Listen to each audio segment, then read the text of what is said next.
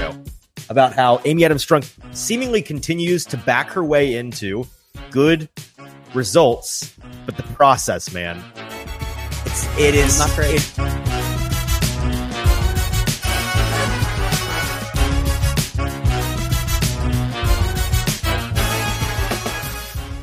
Welcome into the Hot Read podcast for Friday, January the 12th. I'm your host, Easton Freeze, director of published content here at BroadwaySportsMedia.com. We're also brought to you by the 440 Podcast Network. You can follow me on social media at Easton Freeze. I'm joined, as always, here live at Boomba's Craft Pizza and Tap House in Spring Hill by producer JT. JT, how are we doing today? I'm good. You know, when we were last here, I didn't think we would be at this point, but here we are. I thought we would be on to just like talking about the playoff games that are going on this weekend. Surprisingly, that seems that has gone to like, I was afraid we wouldn't have a whole lot to talk about. Yeah. Right. But apparently now the Titans are just the gift that keeps on giving. And that is dysfunctional teamwork and cooperation, which means we get to talk about them a lot more. A mystery vision. Yes. Yeah. Yep. Uncertainty. Who's actually in charge of what? Yeah, no, it's great. Things are great. We're going to talk all about the Titans, the aftermath, the 48 hours basically since the news that we got on Tuesday from the Ryan Carthon press conference to Amy Adams-Strunk's decision to fire Mike Vrabel. We are going to dive into the big topic of today, a fantastic article by my buddy Joe Rexrode, great columnist here in town with The Athletic. He and Diana Rossini wrote an article that was rather illuminating today on the relationship between Ryan Carthon, but primarily Amy Adams-Strunk and Mike Vrabel, about all three of those folks. But really the primary deterioration here coming not from Ryan Carthon and Mike Vrabel's relationship, but Amy Adams-Strunk and Mike Vrabel's relationship, kind of a downhill spiral. Some things that I think were absolutely avoidable and a couple things that I think weren't. We're going to dive into all of that. And I definitely recommend, we're going to talk a lot about what was in the article today, but not all of it. We're not going to be reading it word for word or anything. So go get a subscription to The Athletic and read Joe's work. It's really fantastic. You won't read a better article on this subject, I think, than what they wrote. And it's really well sourced. And it's a lot of information that we really didn't know until this morning. And so it was illuminating, and it changes my perspective a little bit on what went down and whether or not it should have went down and the way that it went down. We're going to discuss all of that today, as well as looking at what I think is a pretty final, if not final, picture of the teams in the NFL that need a new head coach. 8 teams, 1/4. We know this, that every year between a third and a fourth of the NFL, coaching wise, gets turned over. And every year you think, well, there's not going to be 6, 7, 8 coaching every year. Every year you get to the end of the season, it feels a little bit more 6, 7, 8 coaches. This year's on the higher end. It's on the higher end, and it feels a little bit more unprecedented because you have such big names being relieved. Yes. So I think no one shocked Frank Reich's on that list, or Josh McDaniels on that list, but Mike Vrabel, Bill Belichick, Pete Carroll. Yes. What are we doing out here? No, exactly. It's just like it adds to everything. It just makes everything more interesting to talk about. So it is a very interesting time to both be an NFL fan and also Tennessee Titans fan. So we're going to dive into that and talk about the attractiveness of each location. I think we're going to play a little bit of a game today, JT, and I'm not even told you this, but you're in for it. I'm going to try to sell you on all of these locations, and we're just going to talk about how you see rankings out there, but the definitive rankings of the attractiveness of each head coaching position. The beauty is really in the eye of the beholder. And we're going to discuss that and how what you primarily want really dictates where you're going to go. I'm going to try to sell you on all. There's a couple spots that are a tough sell. Not going to lie. There's a couple tough sells in there, but I think most of them can be sold. And so we're going to dive into that, as well as a preliminary look at all of the guys the Titans have requested to interview as potential head coaching candidates. So a lot to get into today, as well as, of course, it's a Thursday. So the Best Bet Gauntlet is on the slate. At the end of the day, we will be talking about some playoff bets. It's a very different game when we get to the playoffs. Last year, we did very well in the playoffs, so we got a tough act to follow. A couple of favors. First of all, if you're watching on Twitter or on Facebook, go on over to Broadway Sports Media's YouTube page. Find this live stream there, and in the comment section of that live stream, that's where you're going to be able to talk to us in the live chat, as Paul and Josh and Zach already are. Looking forward to hearing from you guys throughout today's episode, and any questions you might have about what has happened this week with the Tennessee Titans, we would love to try to answer on today's show. So send them in there, and we will stop what we're doing and discuss what you'd like to discuss today. While you're at the YouTube live stream, do us a favor and hit that subscribe button. It is free to you. It's very helpful to us. We're trying to get that subscriber count up as much as possible this draft season, and it's going to help you get access to our content going forward, know when we're live, know when we're not, all of those good things. Hit subscribe for us. It's a big help. Thank you very much. And with that, we're brought to you, of course, by the place that we currently are sitting, Boombox Craft Pizza and Tap House. Going to tell you all about them a little bit later in today's episode, but let's go ahead and dive in, JT. We've already got a couple comments here that I want to look at from Paul. Amy Adams Strunk present got her feelings hurt and engineered a canned interview and threw her new GM in front of the Wolves without the ability to answer any questions. Disappointed, I think, is absolutely fair. Our buddy Zach Lyons here from the 440 Podcast Network says, if this Mayo is a lock for Pat's job rumor is true, I think the well dries up for Vrabel. I wonder if he, quote unquote, chooses to take a break for a year after being a zombie for 2 years.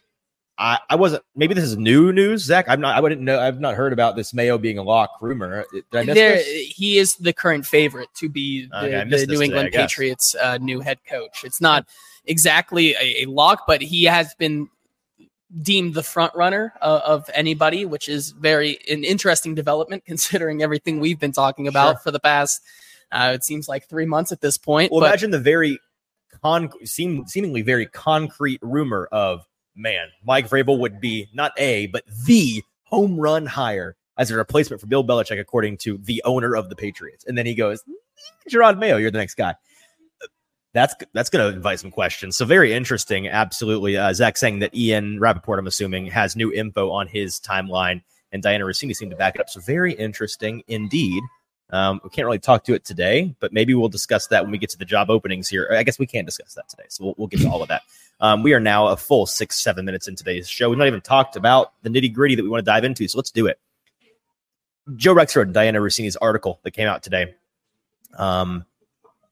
The main theme here, the thing that is the big takeaway, is it's like at the end of an episode of Scooby-Doo where they unmask the villain, and it's like, Mr. Cropper, and it's like the mayor of the town. Like, all these months we've been talking about how this relationship seemingly on the rocks between Rand Carthon and Mike Vrabel was the potential rift that might cause a shakeup when we get to the offseason. Lo and behold, things happen. Rand Carthon comes out and says, our relationship was great. I've got no problems with Mike. I consider him a friend. I thought we worked well together the whole time. I've got no issues with him at all. I think the reports I don't know where they're coming from. And then this article comes out, and it's really obvious that it was Mike Vrabel and Amy Adams Strunk's relationship that became very rocky, and in the end, according to Amy, untenable to move forward with.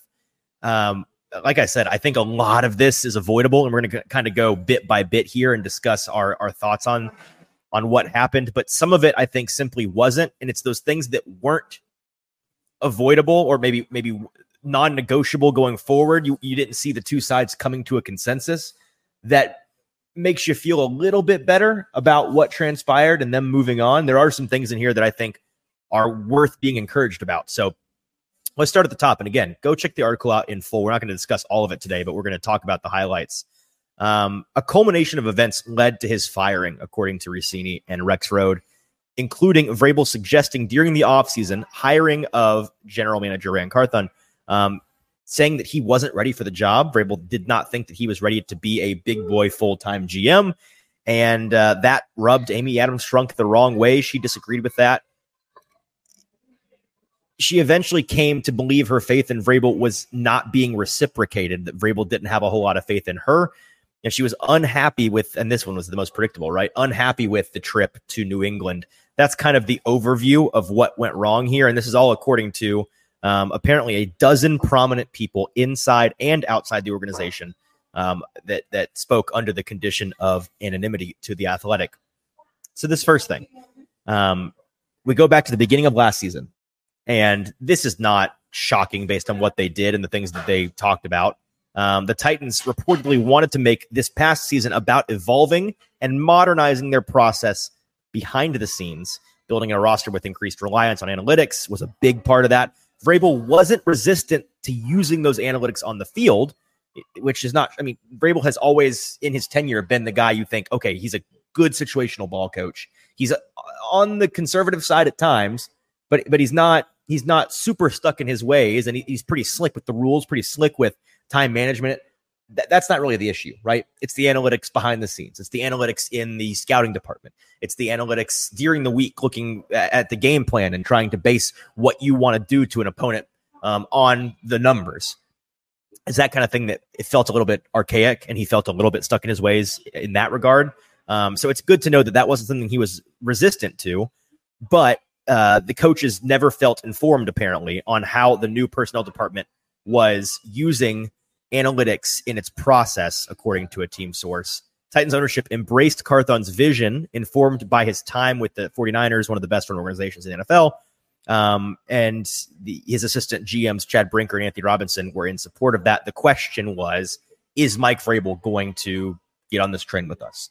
And that's a fair question to ask. Ultimately, in the end, I guess the answer was no, because the Titans considered moving on from Vrabel, according to the article, after last season, which that was the first thing that I read. And I said, oh, I didn't know that. It makes sense, I guess, in hindsight, that if they were so dead set on, okay, this is the year we're gonna bring this organization into the future, we're gonna modernize our approach. We might have a head coach that's a caveman. Maybe we need to, even though he's a good coach, a darn good ball coach, which I think that he is, maybe it's time to go find somebody that's more in line with that vision. And they actually did consider moving on from him. Can you imagine? Yes, coming off of a 7 straight losing streak, that's fair. It wouldn't have been the most crazy thing in the world, but without this current season under his belt, without any of the information from this season, can you imagine if they had moved on from him suddenly on Wednesday of the last week of the season last year? It's just, oh, by the way, Mike Vrabel fired. People would have lost their minds. Yeah, I mean, it would have been a very bad look, and I think I think a lot of it came down to, Amy Adams Strunk really trying to ride it out last season, because I think there is something to say between it. While it wasn't necessarily in this article, but maybe Mike Vrabel under the assumption that Ryan Cowden was maybe going to also kind of co-GM that and have his say in the building. Mm-hmm. And Amy Adams Strunk was just not on board with that. And that's where that initial clash goes. So Amy Adams Strunk gave him the benefit of the doubt, said, let's see if we can take a year and see if we can get this to mesh. And obviously Ryan Cowden moves on, but it doesn't get any better this season, especially. And we can move on after this to talking about just kind of some of the telltale signs that once we saw early on in the season, when it really at the beginning of the season wasn't working, we start to get more and more of these things pop up that really probably pushed Amy Adams Strunk over the edge. Yeah, and the next thing in the article that caught me off guard, not that because we've been talking about this, felt like it had been back and forth for a couple months now, was part of the rub Mike Vrabel wanting full control over the roster or not. There was, I think Diana Rossini herself was reporting earlier on in this process that no, Mike Vrabel has never asked for full control of the personnel on this team. I believe at that point, her sourcing was Vrabel, which a lot of her sourcing over the years has been. I have been led to believe in the past week, really, that her sourcing now is coming from Amy Adams Strunk and her circle. I have reason to believe that that's the case. And so it sounds like somebody's lying. It sounds like, because according to the story, it said last season, before Rand Carthon was ever on board. I think there's also a point to look at it that his control of the roster is via a Ryan Cowden or somebody who is in his corner and is going to listen to him very much. So without saying that he has control of the roster, he has informal control. He has informal control, and he knows where this is going to go other than having a new guy. Now, to be fair, this is another very interesting topic, I think, that we will probably get to later, but talking about Ryan Cowden still at the end of last year before the draft, controlling and forming that draft board for last season.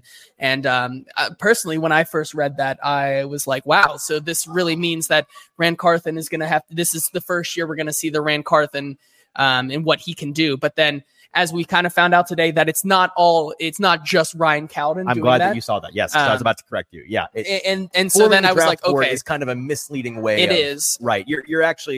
You're the guy moving the pieces and organizing things, but you're not the one making the decisions. Right? Exactly. That's but the difference. It does beg the question that Ryan Cowden was definitely still in those discussions for making those picks this season, and then was immediately shipped off afterwards, which is a tough look, I think, to do your part and then just get shown the door. But that's kind of how this has gone right now for some of the guys that Mike Vrabel had in his corner. Amy Adams Strunk obviously is not a big fan of having that many people in the building that are really in line and in tune with Mike Vrabel, as she's talked about this entire process. She wants a new vision, fresh ideas, and maybe it was just getting a little too stale and a little too Vrabel-y, and that's why she wants to change it up. So back to this article, whether it was formal or informal control, at the beginning of last year's offseason, before Ran Carthon was hired, according to the article, Vrabel wanted full control over the roster, saying that he'd earned it, and Strunk pointedly disagreed, as she should. This is a point in Amy Adams' corner, absolutely. And her belief over the years is that head coaches shouldn't have full control, as they shouldn't. We've talked about this. No man, no matter how talented a football human being you are, you just don't. Nobody has the bandwidth to be a great personnel guy and a great coaching guy. It's just you can't do. There's not enough hours in the day. You don't have enough time to do it all and to know it all and be above average to great at both of those things. We've seen it count pretty much every time it's been tried, right? Like Bill Belichick, the GM, arguably got Bill Belichick, the coach, mutually released today. Bill O'Brien got himself fired because of his GMing in Houston, not because of his coaching. It's just really not a thing that has any precedent. And again, Vrabel's saying maybe you could argue he had earned it, but there are coaches that, Bill Belichick, I'd say he'd earned it more than anybody who's ever earned it. It's not about an earn it thing. It's not a thing that you can do well. And so that's the point. You shouldn't be doing it. And so Amy Adams Strunk making that clear, that's not going to be the case. And then when they were close to actually hiring Ran Carthon, apparently Vrabel told Strunk that he liked Ran, but he didn't feel he was ready to become an NFL general manager yet. Vrabel's suggestion was that the Titans hire Carthon as the assistant GM, which would be a promotion from his position as the number 3 guy in the 49ers pecking order. Strunk did not take kindly to that suggestion, according to this team source, and their relationship took a hit as a result of that conversation, which is interesting to me because just them disagreeing on that, for this source to say, I think that their relationship took a hit because of that conversation. There must have been more to that conversation. Then, yes, because that's just a disagreement. Whether my best guess, maybe she came away from that conversation discouraged because she was already uncertain whether or not this arranged marriage was going to work. And the fact that it sounded like her head coach wasn't not even not on board, but just not trusting of the guy that she was bringing in to be his equal. That I think is a discouraging thing. So maybe that's what that means, but we're about to dive into even more interpersonal relational things between Carthon or between Vrabel and Amy.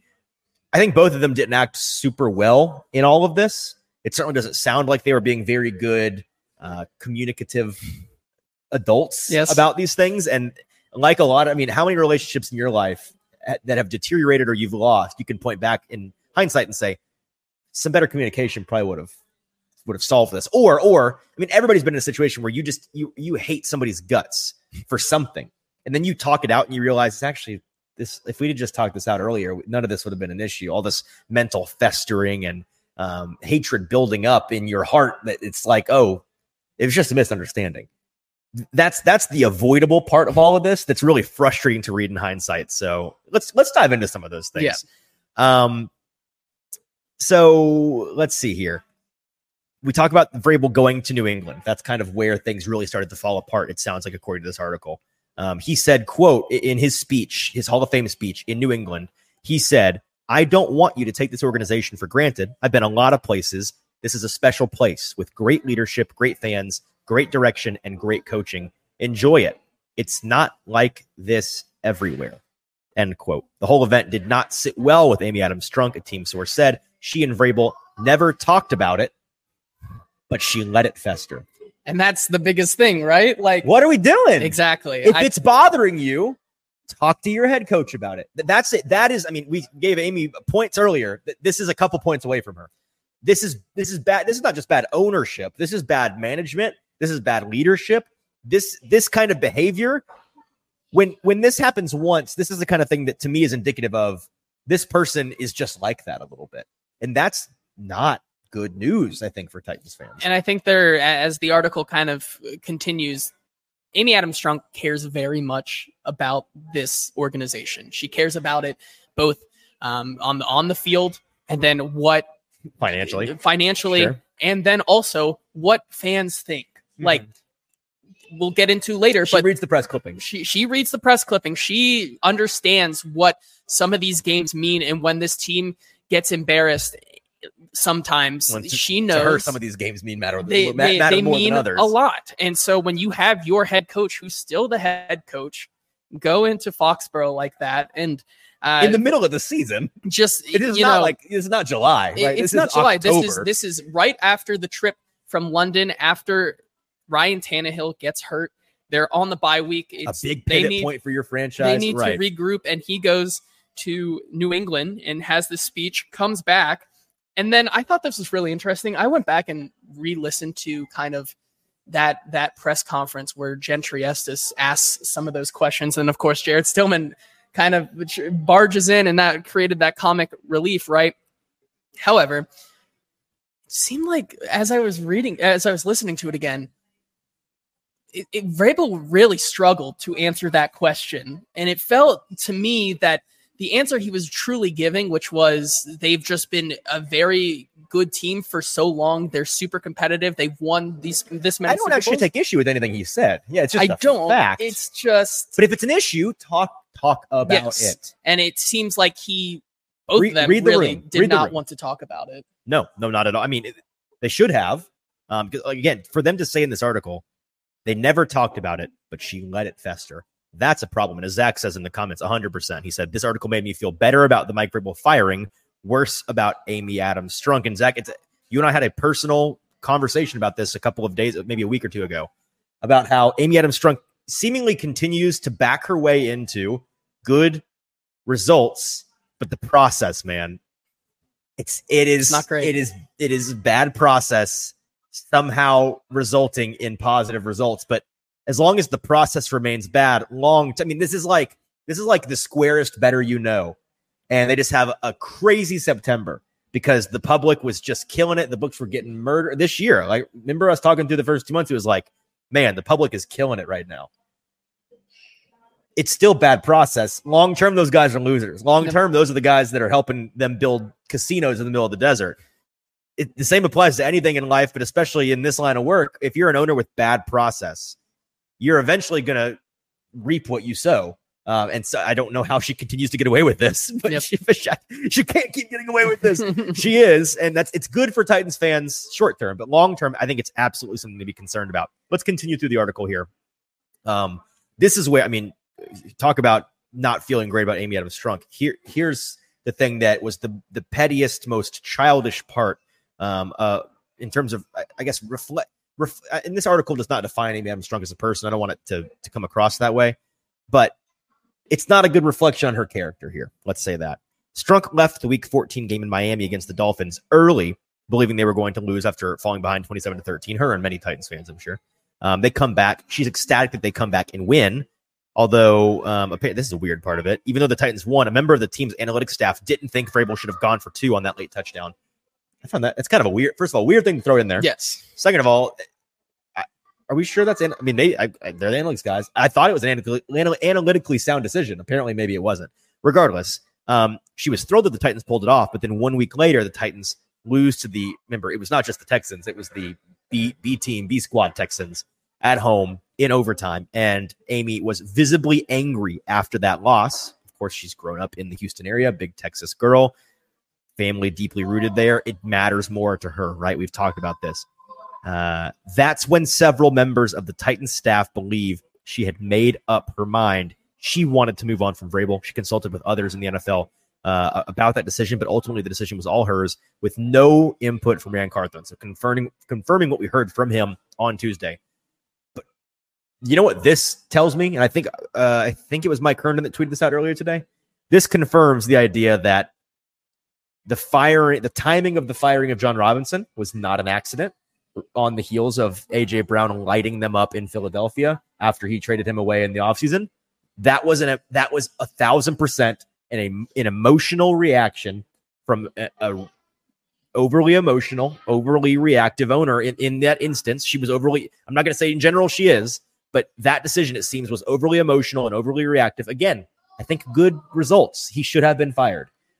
But that being the thing that caused you to do it, and then here, the Titans losing back-to-back to Houston, getting swept, getting embarrassed by them twice at the end of the season, and that being the thing that makes your mind up, that's not good. That is flawed process. That's emotions clouding your ability to be the best that you can be.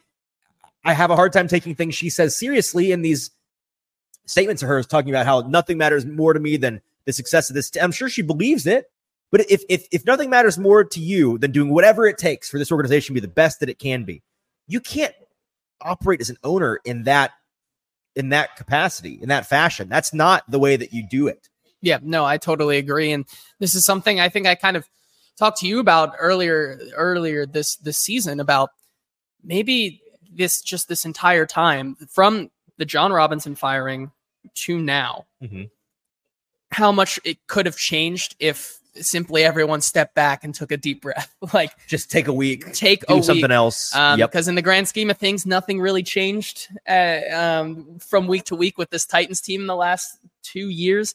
And I think she probably would have came to the same conclusions as she did with both of these, but it probably, for the better of the organization, would have kind of set things up a lot better than where we are right now. Yes. And I think also, and it's going to burn her eventually. Yes. Right? This bad process, you could see it as soon as the decision to hire this coach. I mean, if the bad process permeates all of the business dealings, you either operate with good process or bad process. It seems to me that her process is not that great. How does that inspire any confidence that they're going to get this coaching hire right? And if they don't, she said it herself, this is the most important offseason, she said, I think, in Titans history, in organization's history. Better get that coaching hire right. And if your process is poor, I don't trust you to do that. Yep, I agree. Okay, the last bit from the article, and then we're going to move on to some coaching landing spots. This is just kind of wrapping it up here. At 11 a.m. on Tuesday, Vrabel joined Strunk and team president Burke Nihill for a meeting that lasted 2 minutes. They told Mike Vrabel that they appreciated his time with the Titans, but that they were moving in a new direction. He was fired. There was never any discussion between the organization and Vrabel about trading him to coach another team or of a restructuring of power for him to remain with the Titans. That's it. That's the end of the Mike Vrabel era. It sounds like there was no, I mean, what I would pay to be a fly on the wall in that room, right. First of all, to see even Rand Carthen couldn't have been a fly on that wall, right? Was not allowed to be. Nope. That article. So like, I think Zach summed it up perfectly. And this is what I was going to say here at the end. And he took the words right out of my mouth. It makes you feel better about the decision to fire Mike Vrabel. It makes you feel worse about the decision making ability of Amy Adams Strunk. And like I said at the top, there are some things that were unavoidable and there were some things that were avoidable. The things that were avoidable, the communication breakdown, the acting like children and letting things fester, the disagreement and not talking about it any further, the letting simple disagreements about work affect you personally. That's all very avoidable stuff that there needs to be some serious, that can't be the thing going forward. You can't continue to operate like that or you're going to be bad for a long time. The things that were unavoidable, which make you feel better, I think, about the decision to move on from Mike Vrabel, the fact that this team is dead set on being super modern, super analytically driven, super forward thinking. They have that guy in Rand Carthen. They now appear to be seeking out that guy to pair with him as the head coach of this team. Mike Vrabel, despite being a darn good football coach, and he is, in my opinion, but I believe this, he's not that guy. He's just a different breed of guy, and he doesn't. It's a good coach, bad fit situation at this point. So I think that's my main takeaway. What about you? Yeah, I think that this is, even though it is, it's come as a shock and they're moving into a new direction, it is an exciting direction because gone will most likely be the days of this Tennessee team is an old style football team, ground and pound. Like, they're going to get you through the run game. Now they might actually score 30 points in some games. They might blow some teams out. Who knows? It's exciting. It's exciting, right? Or they could be firing their new coach in 2 to 3 years. You know what? It's a big boom. I mean, this is Amy putting a couple of bands on black and spinning that wheel. Yeah, this is a high stakes. Hopefully table. It's a little bit more of an informed bet on black, but not just a 50-50 shot. We can hope, but again, if the process is bad, it might be worse than 50-50. We'll have to see. Let's talk about coaching landing spots. We've got 8 of them now. The 8 teams that are without a head coach and are going to fill that position in the coming weeks and months are the Chargers, the Commanders, the Falcons, the Panthers, the Patriots, the Raiders, the Seahawks, the Titans. And today there's been some buzz about a potential mystery team that has not yet fired their coach, who may very well do so in the coming weeks, in particular because of Bill Belichick now being on the market. The buzz around that specifically is it might be a playoff team. And you immediately go to Cowboys. We heard just this week, despite Mike McCarthy's statistical success with the Cowboys in his tenure there, on the radio, Jerry Jones said, we are evaluating our coaching staff's performance game to game. So if that doesn't tell you about how much the playoff performance matters to Jerry, I don't know what does. And you can't tell me that Jerry would not pull that quick one and fire a guy that's won a lot of games if it meant he could go get the best coach of all time. Those are numbers, baby. Those are butts and seats. That is attention, and that is crack cocaine to Jerry Jones. And then you've heard a lot about the Eagles, which on paper would be bonkers. I went back today. Nick Sirianni, who apparently is on the ropes if he continues to fall apart with this Eagles team, he's 25-9 as a head coach. He is 2 for 2 on making the playoffs, and he has a Super Bowl appearance all in 2 years. If that guy got fired, it'd be completely and utterly unprecedented. And I've talked to a couple of Eagles fans who have been in my mentions, and they absolutely believe it. They believe if this Buccaneers team at home is able to win this game and win it convincingly, Nick Sirianni will be gone, which I think is interesting. But I think there's also something to be said about Nick Sirianni not both being sides here. I think it's crazy, but also it's not crazy. I see where they're coming from. There's been talk about, is Nick Sirianni truly ready to be a head coach? Has he been getting carried by talent? Has he been getting carried by talent? Is he now lost the locker room? These are questions that have been asked, and it's all going to be unwrapping on Monday night. So it'll be really interesting to see. Maybe I'm a bad person, but I'm hoping they lose now. I need the circus. But anyways, so there might be a 9th spot, but I don't. Some folks are saying, well, hold your horses. It may not just be the Titans competition. My understanding is the vibe that I'm getting is that 9th spot might appear for Bill Belichick and Bill Belichick only. And if that's the case, then that's a separate situation. But with these 8 teams, there's been a lot of rankings, and Titans fans have said about rankings from national outlets talking about how the Titans, are they the 6th best landing spot? 7th? Are they dead? Are they the worst landing spot of it? First of all, anyone that thinks that the worst landing spot, I think tough. I've got a bridge to sell you. But I think, as I prefaced at the top of the show, I think that you can make an argument for most all of these spots, depending on what you value most as a prospective head coach. And I think everybody's rankings of these openings are different online for good reason, because the appeal is in the eye of the beholder, which I think applies to the coaches themselves. I think different head coaching candidates are going to be looking for and valuing different things. So let me go team by team. Name a team that needs a coach, and I'll try to sell you on it. Okay, is this where you're going to sell me on it? I'm going to sell you on each team. Okay. Start with Seattle. Okay, Seattle's easy, dude. Okay. Do you want, if you're a prospective head coach, would you like to come into a team that has everything pretty much already figured out? They've been competitive. They've got stars, got a couple holes here and there. Cap situation, not the greatest. They got draft picks, though. They have a history of winning. And again, you've got a serviceable quarterback. You've got both your tackles who are young and looking good. And you've got talented receiving options. Your offense is going to be humming. It's a plug and play. You come in and you're going to find success. It really is, and I think that would sell me on that one. Having John Schneider and that ownership group, along with now Pete Carroll, maybe moving into that front office. Advisor Pete Carroll, sounds whispering in your ear. Sounds pretty Sweet nice. Nothings. Sure. Maybe sounds like a place where Mike Vrabel could just go coach. You know, it could be interesting and an outside shot. I'm guessing because it's important to note that typically, and this is the case with people in all relationships, right? Like when your buddy, he's a long-term relationship with this smoking hot blonde. She's like a frat girl type, just like really. No. Hear me out on this. Okay. Got like a very bubbly attitude, Okay. right? People person, very, very loud, but in an endearing way, right? They finally break up. What's the rebound? It's never the same kind of, you swing in the opposite direction, right? It's somebody you're like, oh, he's dating her now? What's going on? She's the opposite of Amy. She, a lot of Amy's today. Okay. Yeah. Stacy, she's the opposite of Stacy, right?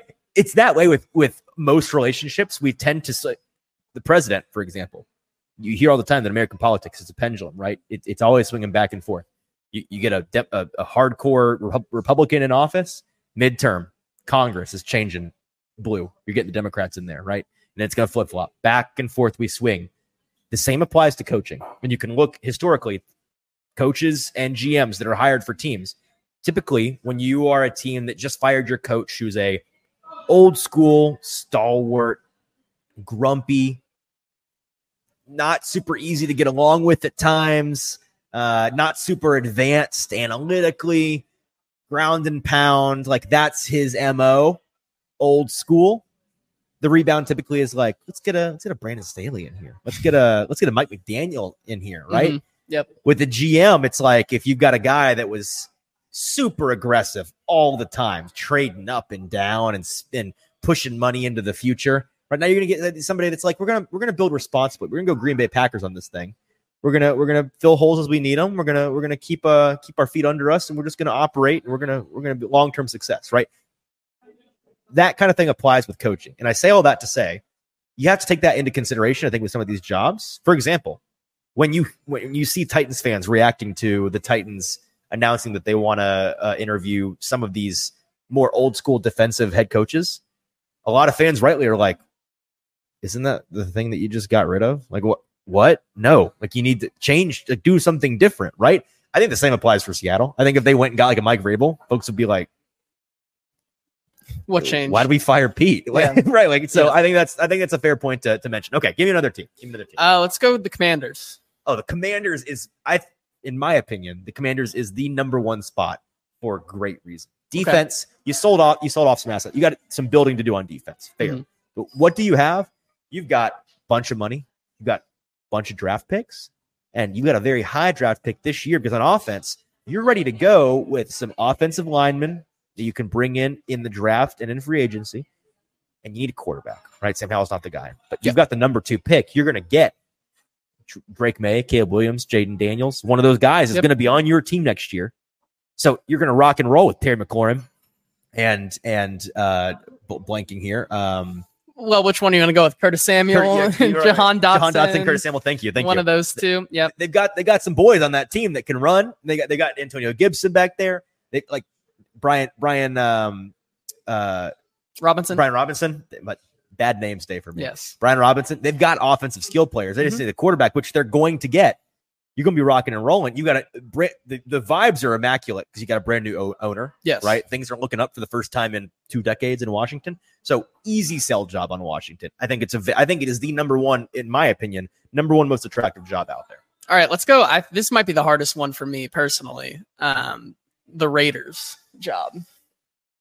So here's a roster that is kind of in good shape. Defense sneaky, right? Okay. I like some things on Max Crosby out there balling with the boys, like doing some damage under the radar, but they down the stretch this past season looks very good, looking pretty good, right? You don't quite know who's going to be quarterback. You've got some weapons on offense. You got Josh Jacobs back there. You got Devontae Adams. Maybe Josh Jacobs under. Listen, you've got some guys currently under contract that you might can convince to stick around if you're a good coach. Yes. Okay. The point is you need a quarterback. I don't know where you're getting one. But maybe a little Justin Fields action. Bring him in. Maybe you go sell out, move up in the draft. They've got some capital to move. You go and get your guy. So that's what there are 2 that are a harder sell job for me. That's one of them. Okay, let's do the other one then. Carolina Panthers. Let's put you back to back here. This is easy, right? Are you a super fan of Bryce Young? Big Bryce guy. The biggest. Just huge. All day Bryce Young. If you're a fan of him and also no other great players on your team and no capital and the worst owner in the league, then the Carolina Panthers are the spot for you, baby. Come on in. All right. Fix this team. Honestly, it really feels like a Ben Johnson job. You think so? I think so. Why? I think last year he saw the writing on the wall with that one and said, I'm not ready to be a head coach. And now I think seeing how bad this team is right now, I think the Panthers are ready to risk it all for him once again. And just throw the biggest bag ever at him? I think so. That's the only way you're getting him to go there, right? I think That's the so. only way. Okay, give me another team. Let's go Falcons. Oh, Falcons. Easy. A pretty similar situation to the Commanders for me. Pretty ready-made roster. You've got, I don't know if you've ever heard this before. I don't think anybody's ever mentioned it on TV or anything. They got some pretty good, highly drafted offensive skill players on that roster. They got a couple of boys. Yep. Defense looking up for the first time in a while. True. You just need a quarterback, right? Big primo Justin Fields landing spot. I think he'd be awesome to see play in that offense. You've got the 8th overall pick, so not out of the realm of possibility. You get a little Bo Nix in there. Maybe trade some things, move up, get Jaden Daniels in there, get a little Michael Penix. I mean, like, it's possible that you get your guy. And in fairness, not to be too disrespectful, but I don't know how to say this something disrespectful. It's going to be hard to do much worse at the quarterback position than what they've done in recent years. So that's just need, it's a plug and play. Get your quarterback, and you're going to be rock and rolling in Atlanta. Yeah. Let's do the Chargers. The Chargers. Let me tell you, the Chargers are. I think this is the perfect analogy. I was proud of myself for this one. I'm not going to lie to you. Here's the analogy for the Chargers. You ready? The Chargers are. You've seen the movie Aladdin, right? The Disney movie Aladdin. They're the Cave of Wonders in Aladdin. Remember, it's the big lion's head that comes out of the sand. It's where Aladdin has to go in and recover the magic lamp. Yep. There's a magic lamp with a genie inside the Chargers organization that we know will pop out and grant your wishes. His name's Justin Herbert. It's in there. It's gonna rock if you can get a hold of it. The rest of the treasure on that roster is a straight up trap. It's all a trap. Everything about it. Their cap situation, a nightmare. Yep. They're aging veterans who they either need to cut and take a big dead cap hit or extend, which would be kind of ill-advised. A disaster. And they got some frustrating young guys that aren't quite panning out, right? So you can't ignore the lamp because it's there. And it's going to grant your wishes. And if you're an offensive coach, like, how often does a coaching position become like the last coaching position that I think came available like this, where you've got this good of a proven young quarterback on the roster ready to do your bidding, was, I think, Frank Reich with Andrew Luck. Like that was the last one for me. This is a home run quarterback situation. And then everything else is really concerning. But if you're a coach that's just like, that's the GM's job. That's not my job. Who do I don't care. Yep. That's that. So then that's the job for you. Yeah, I like that one there. Let's move to the Patriots job. The Patriots it's kind of the middle of the road one for me.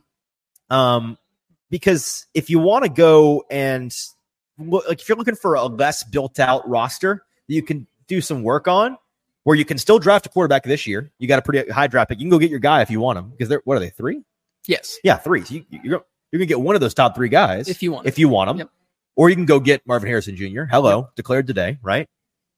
Then, that, and you get to work under a great owner who is one of the few that in the league is committed to winning above all else. Robert Kraft, done a lot of winning. That's his thing. Yep. Then this is the spot for you. You're a Patriot. Yeah. And then finally, the Titans. And we've talked about this a ton, right? It's like, do you like the idea of coaching on a complete rebuild around an exciting young quarterback who is young and cheap and free to you, and you're going to have a lot of money to spend on him during his rookie contract? This year, you've got a ton of cap space, and you've got high draft picks to fill some significant holes. You're going to be aligned with a young, forward-thinking, innovative, modern coaching staff that you get to bring in around you, and an existing front office and an owner who, process good or process bad, is dead set on becoming one of the respected teams in the league. Then that's the spot for you. You've got to like Will Levis, which I think a lot of coaches actually do based on their grading of him last year, but then what they saw from him this year, proving like clearly this guy belongs in the NFL. And you're not gonna have a ton of say in the roster, but no coach is just getting like, they're gonna, the front office is gonna hear your input.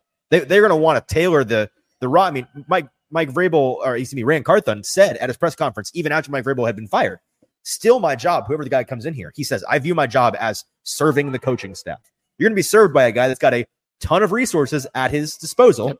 to spend to build whatever you're wanting to build out there. Yep.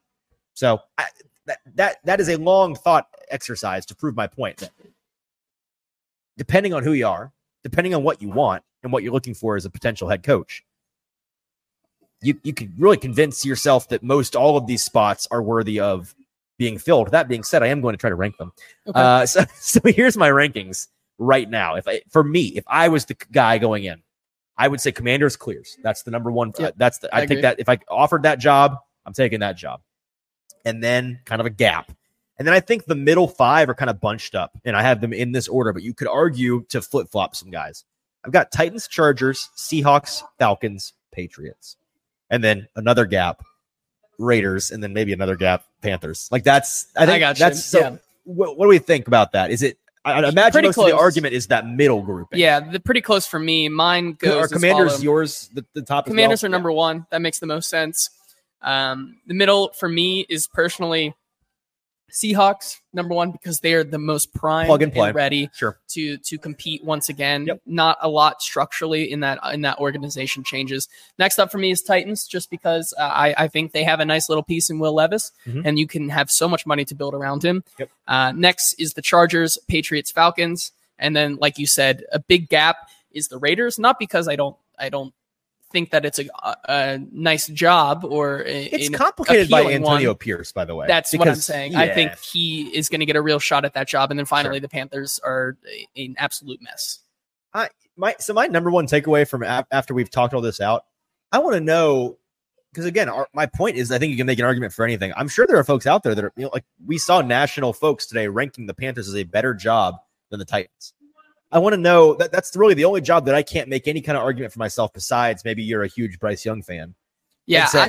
This is a good job for you because ownership, assets, team around Bryce Young, everything else is just not looking up. It feels like a losing battle there. Like you take that job and it feels like a losing battle, which to the point that back kind of making this full circle here, the Titans, it's not just that they're going to have whoever they want. There's going to be some serious competition for these coaches out here. And it's going to be money, by the way. It's going to be money, but also there's a lot of teams out here with very intriguing jobs. So the Titans are going to have to put their work in to get the guy that they believe is their future head coach. Yep.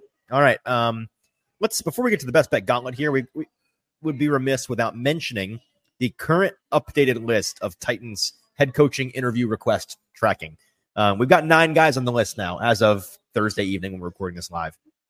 And I'll tell you those guys as soon as segue. We talk about wonderful and amazing sponsors here on the Hot Read Podcast, Boom Baz Craft Pizza and Tap House. Guys, we are here live at Boom Baz in Spring Hill once again, as we are each and every Thursday afternoon. We love coming to do shows here, not because it's a great establishment. It's a fun place to get to set up and do a show on location, but afterwards, we could go eat and drink, get an excuse to come on out and have some of the delicious food and beverages they have here. JT and I've already, it's 40 minutes and I've forgotten. This is a blonde ale from, do you remember the, it's Crosstown, local establishment, new on tap here. I've quite enjoyed this. And then you're rocking it with a hazy IPA over here, also new from Fat Bottom, which I think some folks will recognize as another local brewery here in the Tennessee area. Man, they've got a great selection on tap of local and domestic brews. They've got fantastic food, and they make pizza better than arguably a lot of other companies in America, maybe one of the best in America. Based on the awards, it's hard to argue they're the only company in America to have won Best New Pizza twice. They've done that, and it's for good reason because their pizzas are delicious. They're unlike anything you've had before. Trust me, this is not your classic, this is the best sliced pepperoni I've ever had. No, my friend. These are craft pizzas. They are briskets. They are green chili chicken.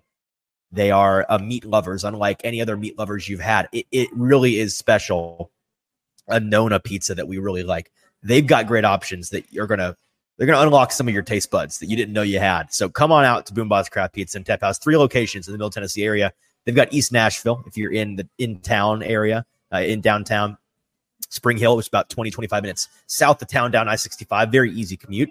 And then you've got a Murfreesboro location. Whichever Boom Baz you are nearest, go and check them out. Tell them that Easton and JT sent you. Tell them that the Hot Read Podcast sent you. We would love to hear reports that there are folks turning up because of the show all over the Middle Tennessee area, that'd be fantastic for us. So help us out and help yourself out by getting some delicious pizza in your belly. It's so good, I promise. I really can't tell you enough about it.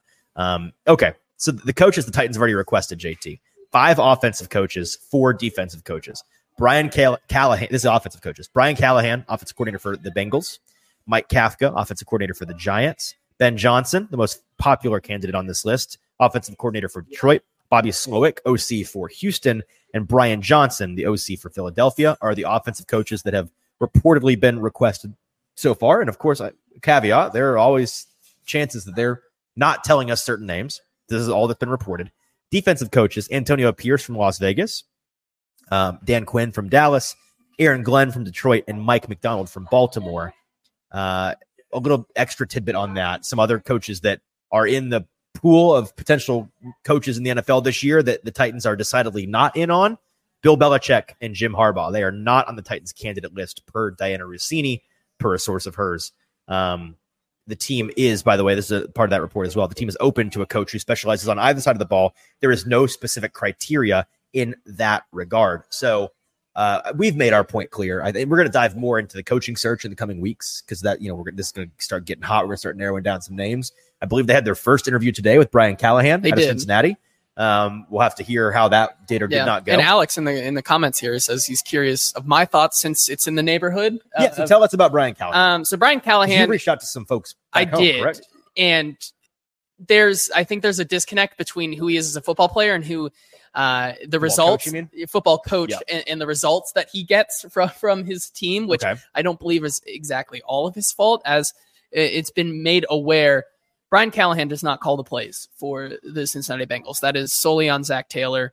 But he is involved with scheming up every single game plan for every single week. And some of the downsides of him that I've talked to a couple folks in the Cincinnati media talk about is that his lack of being able to change up and adjust ideas that is a big thing that I think Amy Adams Strunk wants, is versatility and shakeup of new ideas. However, as a candidate as a whole, we've heard both from T. Higgins, straight from the mouth of T. Higgins, who could be a what popular does he know about Brian free agent this season. Glaring everything is glaring check marks on him. Good guy. He is a real team guy that everyone gets behind. Players clearly love him. And also, I think if you're looking for a guy that is going to be able to really develop Will Levis, I think he's maybe the best option here. A couple of coaches that Brian Callahan has been around, Tim Tebow, Peyton Manning, Matthew Stafford, Derek Carr, Joe Burrow, of course, and also Andy Dalton here with Cincinnati. Hilarious that list starts with Tim Tebow. Right. But the rest I'm a fan of. Yeah, I'm a fan. But the rest are... It got better as you went. It really did. Are quarterbacks who have had proven success in this league. And so if you're looking for an offensive-minded guy who is well-rounded and well-liked in the locker room and also has a really good chance to develop Will Levis into the quarterback that we know he can be, he definitely, I think, should be given a shot. But all those other guys, my other favorite currently right now is Bobby Slowick out of Houston. Yeah, my top options like Callahan, Ben Johnson, Bobby Slowick, all those 3 offensive guys out of Houston, Detroit, and Cincinnati, they all intrigue me. I'd say that those are probably my top 3 as of right now. The first defensive guy that I'm interested in is Mike McDonald out of Baltimore. There's a couple guys that haven't been requested yet that I'd have on my list as well. The OC out of Miami, I think, is an interesting candidate. We're going to talk again more about this probably next week. But those are kind of where I'm at. I really am not a fan of the idea of Antonio Pierce for this team. Dan Quinn, Aaron Glenn, not super big on those guys. Mike Kafka and Brian Johnson. I don't quite. As you just said. Yeah. Frank Smith, not a guy that they've reached out to yet, but not yet. Someone that you really like specifically. Yeah. Well, I did a little bit digging on him earlier this week, and I was a fan of what I saw and what I heard. He was rated. Talk about a guy that players love. He was rated as the #1 offensive coordinator per the NFLPA's poll of players on which coordinators they liked and disliked the most. So they love his teaching ability, his relatability, his everything about the way that he coaches. The players are a fan of, and that's a good team. So that I think that's a positive mark for him there. Do you want to get to the best bet gauntlet and get out of here? Yeah. One more thing here from Kenneth. He says he is curious if you have the ability to pitch a defensive coach right now for this Titans team. If I have the ability, I see. Like the game. Okay. Yeah. It's a difficult one. It is, because I am staunch on the idea that this, if you're wanting to become modern, if you're wanting to become a team that is thinking about their offense primarily, about the young quarterback primarily, about being up on the latest in the league, then I think getting a sound offensive mind in here is the key. However, you could argue for a guy like Mike McDonald, for example, young, highly experienced, leader of men, what he's going to come in and provide that's different from Vrabel, a little bit more analytically minded, a little bit more forward thinking, might have younger, because the whole point of getting an offensive guy is so that you're not having to go through every 2 to 3 years, if things go well, constantly changing of your offensive coordinator, right? Having him hired away. That is a concern if you have a defensive guy, no matter what. But if you have a younger, more forward thinking, more analytically modern coach like Mike McDonald in the house, not only is your defensive scheme going to become, I think, a good tick or two better, but he might bring in guys that are younger and more forward thinking offensively than a guy like Mike Vrabel was, and their fingerprints as the head coach, no matter what they are, offensive, defensive, or special teams, they're going to have their fingerprints on that offense no matter what. We saw that with Vrabel and a guy like Tim Kelly, who I felt was held back at times by the Vrabel fingerprints on that offense, things that he was and was not told to do. That kind of thing goes away if you have a guy like McDonald at the helm, in my opinion. And you get a guy in there like a Mike McDaniel as your OC, a young up-and-comer, and it's a guy that becomes a hot name. Yes, he might get hired away eventually, but you're going to let him cook for those years, and then you're going to have those younger, more modern resources in the Rolodex to call up to replace them. So again, to Kenneth's point, it's a difficult sell. It really is. And if the Titans make a defensive head coach hire, I will be very curious to see how they sell us on it. And you know what? We'll cross that bridge when we get there. Yep. How about that? Let's get to the Best Bet Gauntlet, where JT, I don't know if folks have heard, we did pretty good on the Best Bet Gauntlet this year. I'm just now pulling up our official numbers.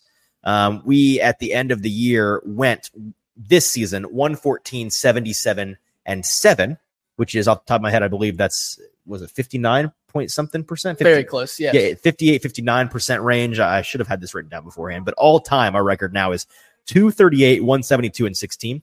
That is a sample size of, we're approaching 500 total bets. That's crazy. In 2 years. I know that is crazy. 58% all time, which is over the mark for professional money making. So we take this very seriously. We're very proud of the forward-thinking, analytically driven, data-driven results that we're getting here on the Hot Read podcast. We're up 44.34 units all time. So if you were blindly betting with the Best Bet Gauntlet since the beginning of last season, putting $100 in every game, you'd be up almost $5,000 today, which is crazy to think about. JT did officially win the competition. Hooray, good for him. Congratulations. But we are moving on to the playoffs. And in the playoffs, we're doing a 5-5 format again. The difference is there are less games. So we're opening it up sides, totals, or props. Got to have one of each. But JT, I did actually beat you in the last week. And that is of no benefit to me because you got what was both of our, I'm just assuming that you're going to take what we've talked previously this week about being our favorite bet this week. So without further ado, what is your first bet of the Wildcard edition of the Best Bet Gauntlet? Yeah, and this is one we locked in. I think the line is already moving. Okay. But still, I was hoping you would just somehow come in and be like, actually, I'm going to go off the board here. But, no, I'm taking Green Bay plus 7.5 at Dallas. What's the age-old saying? You never bet on the Dallas spread in a playoff game. That's and I think my grandfather taught me that when I was 2 years old. I think this one rings true here again. This is, I think, maybe one of the hottest teams right now coming into the playoffs. Jordan Love has looked really, really good. And this is going to be the first time that this Dallas team really plays a truly good opponent at home. Of course, they've been known to blow out teams at home, but when you put it into perspective, some of those teams were the Patriots, the Raiders, the Giants, the Jets as well. They've not really played a solid team at home and blown them out. I think in this scenario here, this is a Green Bay team that matches up pretty well against this Dallas team, and I think they're going to keep it close just because I think Jordan Love is kind of on a heater right now. Yes, and this is a spot where Dallas notoriously always comes up short. And if you're giving me the hook on this one, I could totally see Dallas winning by 7, but no more than that. So I'm going to take Green Bay plus 7.5. Hey, I've of course already bet that with you, and I'm going to continue. If it pops again, I'll bet it again. I like that bet a lot this week. With my first pick of the Wildcard edition of the Best Bet Gauntlet, I'm rocking with Miami plus 4.5 and climbing at Kansas City. First note, wait to take this because I think it's just going to keep going higher. It's not going to get lower, I don't think. So maybe you get a 5, maybe you get a 5.5, a 6 pops, and the angels appear from the heavens, and God comes down and hands me all the money that I'm about to make on this bet. That's what this feels like to me. I know that on the surface, this is one of those like future montage picks where it's like, look at this bozo and all the people that doubted. You know those montages of like through the years, everybody that said, well, this is where Brady falls off the cliff. No, this is where Brady falls off the cliff. This is me in the montage of betting against Patrick Mahomes in the playoffs. I get it. I don't care. I really don't. I'm going to purposely step in it here because I know it's been 2 weeks since we've seen this offense try to run at full strength with all the guys out there. I'm old enough to remember when that was bad consistently. Like it was clearly broken and not working. The weather for this game, don't know if you've heard, it's only been on the internet everywhere today. Negative 30 wind chills forecast for this game. It's going to be a little chilly for the Miami team. That's, I think, scaring the number higher and higher up onto Kansas City's side. I kind of think that's more of an advantage for Miami than anything, frankly, because that's going to lend itself to more running, high winds, cold, run the ball. Miami's a better running team, flat out, than Kansas City is. I think you put Jalen Ramsey on Rashee Rice, take him out of the picture, bracket Travis Kelce, which they did last week, when they played them earlier this season, their last matchup. They held Kelce in that game to his season low total in yards, 14 total yards for Travis Kelce in that game. Then they're going to try to do it again. Weather's going to be brutal, but Miami can run better than Kansas City, and you've got Devon Achane in this matchup. You did not in the first one. You got Mostert, you got Achane. I think that if Mike McDaniel is patient and runs the ball, that they may win this game outright, but I think that it's a field goal game. So give me Miami getting 4.5 points. Yeah, I'm with you on that one. My next pick here, I'm going over to the total side of things, and I'm going to take the over in the Cleveland and Houston game. Personally, I think this is going to be a shootout in this one, mostly because this Cleveland team is not the Cleveland team they used to be. This is a Joe Flacco-led team that he is just letting that ball rip out there. And I think this is a pretty easy over for a couple of reasons. One, Cleveland this season in their away games have gone 8-0 on the over. Is that real? Yes, that is real. They've gone 8-0 on the over in their away games this season, and even with Deshaun Watson and PJ Walker games and all of that. They've gone. The over has gone over in 8 of their games this season, played away, and I think that continues this week, mostly because even though this Cleveland defense is really good, these two teams just played a couple of weeks ago and allowed Case Keenum and the very injured Texans to put up 22 points. And I think with CJ Stroud at the helm, this is going to be one of those games indoors, no weather. Yep. that starts this wild card weekend off with a bang. And I think it's going to be a shootout. So I'm going to take the over. With my second pick of the wild card edition of the Best Bet Gauntlet, I'm taking Detroit -3 at home against the Rams. I was waffling on this side all week, and the more I dug into it, the more I came around to the Lions side. To be 100% clear, I really hope the Lions, because, man, how brutal is it going to be for this franchise, for this city, to lose to the guy they shipped off, who immediately won a Super Bowl the second they shipped him off, and now he comes back and ruins their first home playoff game in 50 years or something? 30, I think. Okay, it's close enough. You could name a number that was 2 digits, and I think anybody would believe you. It's going to be tough if they lose. I think that they're winning this game. I think they're winning by a field goal or more. I don't love it at 3.5. You got to get it at the 3, or I think this is not a play. But at the 3, I think the worst you're going to do is a push here. And what I looked into that made me more and more confident in this pick is that the keys to beating the Rams this year, just analytically, pressuring Stafford and defending the run. There's really, if you don't get to Stafford, no matter how well your secondary covers Cooper Kupp and covers Puka Nacua, they're going to get theirs no matter what. you've got to get after Stafford and you've got to defend the run against Kyren Williams and a decent run offensive line. Those two things are things that Detroit's defense can do. They can't really cover. Like, they're not really a good coverage team, but I didn't know this till I looked it up. They're number one in quarterback pressures this season. Mm-hmm. It's not translated to a ton of sacks, but who cares? You're going to move Stafford off his spot. I think he's something like 44% when he's pressured this year, completion percentage for Stafford. So you're going to get after him. And Detroit's defensive line and interior linebackers, they can defend against the run pretty well. And so for that reason, I think that the Rams offense is going to look worse in this game than they've looked recently. I think the crowd's going to be a legit factor. I mean, they're going to be bonk. I think genuinely this might be one of the first games in recent NFL history where the crowd really is like college levels of impactful on the game. Mm-hmm. And then the Rams special teams, by the way, it's legitimately horrendous. You've probably heard some folks talk about it this year. You know, when special teams matters a lot and can get you a win or a loss, like single-handedly, typically it's the playoffs. Yep. Like, that's when that comes back to bite you. By the way, the Rams, they can't get pressure. You can double, triple Aaron Donald, and he's really the only threat on that overhyped, bad, young defense. Goff with time in the pocket, indoors, that is, like, I'd say the ideal Goff conditions, but those are just the conditions you have to have for Goff to work, and they're going to have them. So I think that the Lions are going to win this game by 3 or more. Give me the Lions -3. Yeah, with my next pick here, I'm going to go with Jake Ferguson over on his receiving yards. The first prop from me, the tight end for the Dallas Cowboys over here. 43.5. Over 43.5, and here's really simply why. In the last 6 games, he's gone over that number 5 out of the 6 times. And while I would bet that on that one alone, it really is about the matchup. Green Bay currently ranks dead last in PFF coverage grade versus seam routes this season, while Dak Prescott has been able to really, really thrive on those seam routes. And where have they been going? To Jake Ferguson. Yep. And I think this is once again a play where he's going to really rely on him. Also, Jair Alexander bangs himself up again in practice today. Their secondary is going to be not at 100%. So I think this is really a opportunity for Jake Ferguson to be a true, legit factor in this game. So I'm going to take his over. Okay, I dig that one. You ready for a disgusting one? How about this? Sure.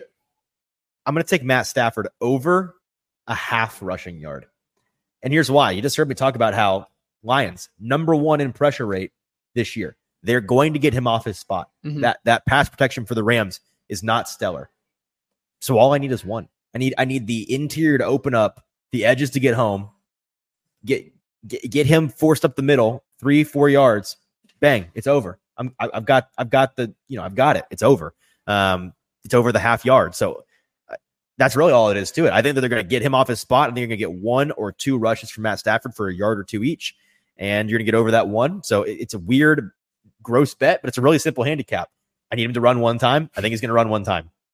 Yeah, with my next pick here, I'm going with Elijah Moore. Back to this Houston Texans game. Taking the other side, though, Cleveland's receiver, Elijah Moore, over 29.5 receiving yards. And this one is basically predicated on the fact that I think they're going to try to get Amari Cooper the ball a lot. And I think that this Houston Texans secondary is going to kind of overreact to Amari Cooper out there on the field, which is going to leave Elijah Moore open. And sneakily, Elijah Moore has been Joe Flacco's maybe favorite target when Amari Cooper is not able to go. And I think this is really a situation here where Elijah Moore can really shine in this opportunity. At the yard, I would have played it if it was anywhere up to 35.5 yards. So getting it at 29.5, right below that 30-yard mark, I really like it in this one, especially with Joe Flacco at the helm. So I'm going to take the over on his yards. I dig that. I think I'm going to ride with you on that one. Here's my total for my 4th pick of the Wildcard Weekend Best Bet Gauntlet. I'm taking the Philadelphia Tampa Bay under 43.5 points. These are two teams that are coming off of performances where the Eagles against the vaunted Giants defense scored a big fat 10 points at home. That was in MetLife, not on the road, but still 10 total points. And then the Buccaneers against the vaunted Panthers defense scored 9 points, no touchdowns, 3 field goals. I think that these two teams are really beat up right now. I think in particular the Eagles, you may have Jalen Hurts not able to throw with that finger. You may have no AJ Brown. You may have no Devonta Smith. It's rough out there, man. It really is. And I think that the scoring is going to come at a premium in this game. I think 43.5 is too much. Like, I could see this game ending up like 21-14 at most, 21-17. And then you've hit the under and you're rocking and rolling. So give me Philly Tampa under 43.5. Yeah, and with my final pick here, I'm going to go with another side on this one, and this is going to be one of the grosser ones, but I'm taking Houston and those points, either 2 or 2.5. You can get at 2.5, great. If not at 2, that's fine. I'm going to take the home dog in this one. As much as I love the story of Joe Flacco and the potential for him to get to face his former team against the Ravens in the next round, I really like what this Houston team is doing, man. They're getting healthier by the day. This offensive line has really been able to hold up at times. And even though they're going up against a really nice pass rush, I think there's just something special about CJ Stroud right now. Do you think they win this game outright? It's tough. I may sprinkle a little bit of money on the money line as well, but I'm going to take the points here because I think this is a shootout, but I think it's one of the closer games of the week. So I'm going to take Houston with those points. All right. With my final pick of the Best Bet Gauntlet Wildcard Edition, both of my props have been related. They are related to sides that I had, right?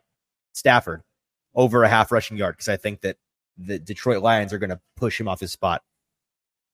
I think that Travis Kelce is going to go under 56.5 receiving yards in this game, because I think Miami, who I said previously, forced Travis Kelce to have his worst game statistically of the year when they faced earlier this season, 14 total yards. I think that he's going to go under that number in this game again. You look at Travis Kelce's past couple of games that have not been great, if we're being honest, as I'm pulling them up here. The last time he went over this number was against Buffalo at the beginning of December. He's on a 3-game streak of being under this number comfortably. I think that in this game against the team that did the best this year at minimizing his role in the offense production, I think that that's going to be another 20, maybe 30-yard game in total. I'm giving him a little playoff bump, a little Patrick Mahomes playoff bump for sure. But nearly 60 yards in this game, in that weather, I don't think it happens. So give me Travis Kelce under 56.5 receiving yards. And with that, we have completed our Best Bet Gauntlet slate for the Wildcard Edition. To recap, JT on sides, he's got Green Bay plus 7.5 at Dallas and Houston plus 2.5 at home against Cleveland. His total is Cleveland at Houston over 44.5. And the couple of props are Cowboys Jake Ferguson, tight end, over 43.5 receiving yards, and Browns wide receiver Elijah Moore over 29.5 receiving yards. My two sides are Miami plus 4.5 at Kansas City and Detroit minus 3 at home against the Rams. My total is Philadelphia and Tampa Bay Philadelphia, Tampa Bay under 43.5 total points. And my two props are Matt Stafford over a half rushing yard. Just one, baby. Just run one time, Matt. Come on, you can do it. And Travis Kelce under 56.5 receiving yards. That's going to be the Best Bet Gauntlet for this week. And that's going to be our show for this Thursday. Thanks for everybody that tuned in live with us. Appreciate y'all. A little bit of a longer show today. A lot to talk about these days on these Titan streets. No shortage of things to say. No shortage of content topics to dive into. Who knows? For the time being, I'm done promising what we're going to talk about next.